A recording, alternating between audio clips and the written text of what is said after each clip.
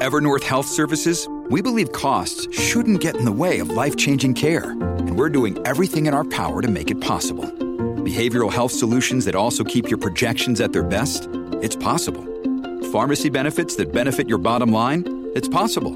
Complex specialty care that cares about your ROI? It's possible. Because we're already doing it. All while saving businesses billions. That's Wonder made possible. Learn more at evernorth.com/wonder. This is the John Oakley Show podcast. Going to be another shortened week for the kids in the Catholic elementary and secondary system, certainly. Thursday, you're going to see a province-wide one-day strike. The English Catholic Teachers Association, who also represent on the French language schools, are planning such strike. And so it goes. The impasse is no sooner to being resolved, I guess, than it was when we've been talking about it over the last, several months now. Liz Stuart is on the line, the president of the Ontario English Catholic Teachers Association, to tell us exactly why this has not yet been settled. Ms. Stuart, good to have you on the Oakley Show. Hi there.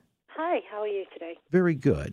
Just out of curiosity, this one-day strike that you've got planned along with the French Association, or I guess the teachers as well, in the system, are all four major unions sort of acting in concert here?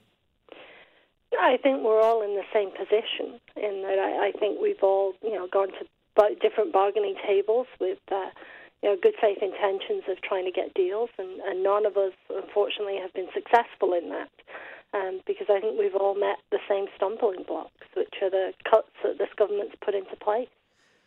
It's funny because that word cuts, I know it's widely used, but the government disputes that rather vociferously in saying they've actually put more money into education. So how do you perceive them as cuts? Well, I think, for example, if you look at the per-pupil funding amount, that has actually been reduced. And what the government points to is they say, well, if you look at the line on the budget for education, it's increased. But we have to remember that that's increased because there are other things that have now been placed into that line.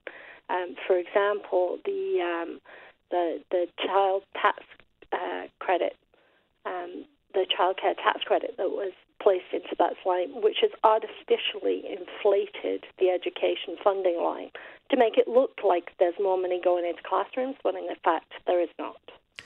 We talked about this last week, and you've got to help me out here now. I can't recall exactly who conducted the study, but they broke it out to about $300,000 per 25 students on the ratio. That's more than $12,000 per student.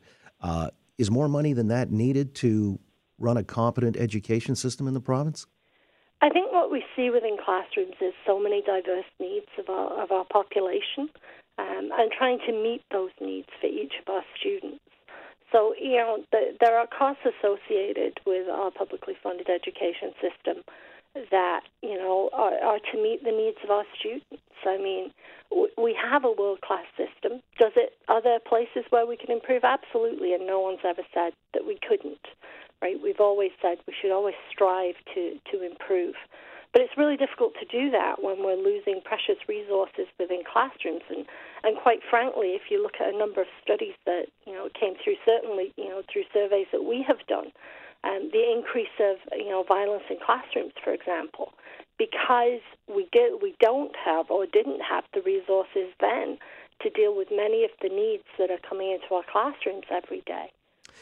So the argument goes, though, if more resources were dedicated to the classroom, let's say at the expense of meeting the wage and benefit asks or demands of the unions, would you be satisfied with that as a quid pro quo?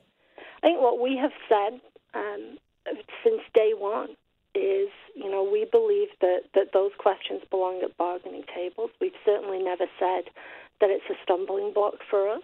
It is more important to us that we make sure we can provide services for the students we serve.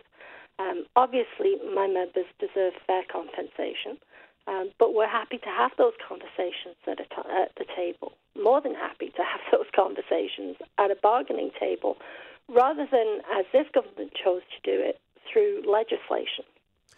So, okay, but you're not adamant on the 2% and then whatever the benefits package. I know an early ask had been about a 7% increase where the government was offering 4%. You're saying there's some flexibility or potential movement there.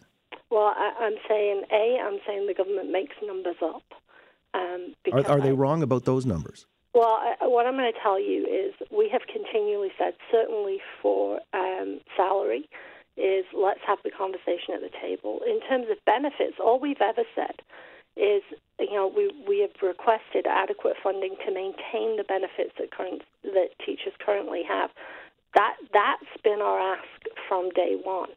And in terms, as I say, of salary, the ask from day one has been, let's have that conversation at a table. We, as an association, we have never bargained in the media. I know the minister likes to do so. We do not, because we believe it's far more fruitful to have conversations at bargaining tables so that we can move things ahead. But, our number one priority has not changed. Our number one priority since day one has been, let's get these cuts away from the table, and I'm pretty sure if that happened, we could have a deal very quickly. Again, with Liz Stuart, she's the president of the Ontario English Catholic Teachers Association, calling for a strike province-wide on Thursday in the elementary and secondary grades, and that includes for the French schools as well. Could conceivably this work impasse continue past March break, Liz? Well, I am an eternal optimist, so I certainly hope not. We certainly have said from day one we stand ready to go to a bargaining table. We stand ready to problem solve our way through this. We have managed to do that, in fact, on a whole range of issues with our trustees association, but find ourselves at the stumbling block when it comes to dealing with the Crown. And we're hopeful that they will, perhaps come back to the table with a renewed commitment so that we can try and move this ahead. Because, there's one thing the Premier says that I will agree with him on, and that is he says, teachers want to be in classrooms. And he's absolutely right. They do. My members want to be in those classrooms. They want to be serving the kids they deal with every day. The stumbling block for them is it's not about today and it's not about next week. It's about the long-term effects if we don't step up and say, no, we can't let these cuts go. Have you noticed a shift in public sentiment on this at all? It seems to me like the longer it drags on, there have been, again, shifts in sentiment as far as I perceive it. How about you? We haven't noticed. No, actually, we haven't.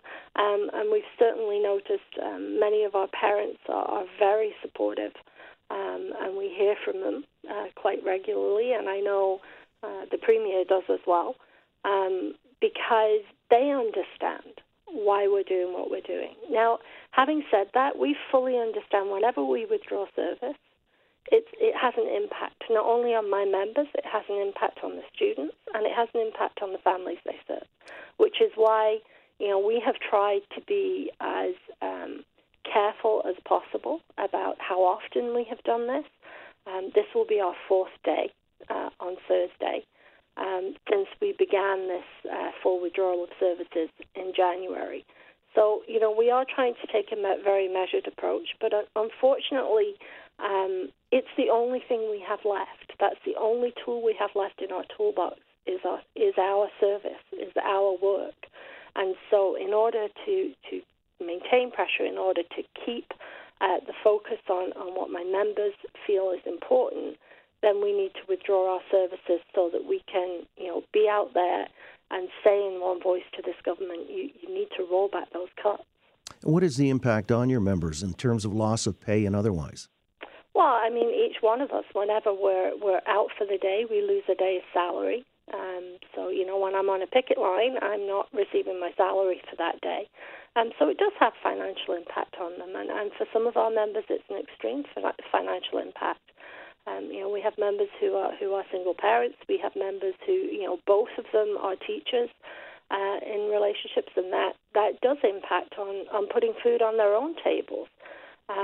But, we got a 97.1%, strike mandate because they understand that this is about the long-term health of Ontario's publicly funded education system, which, is world-class.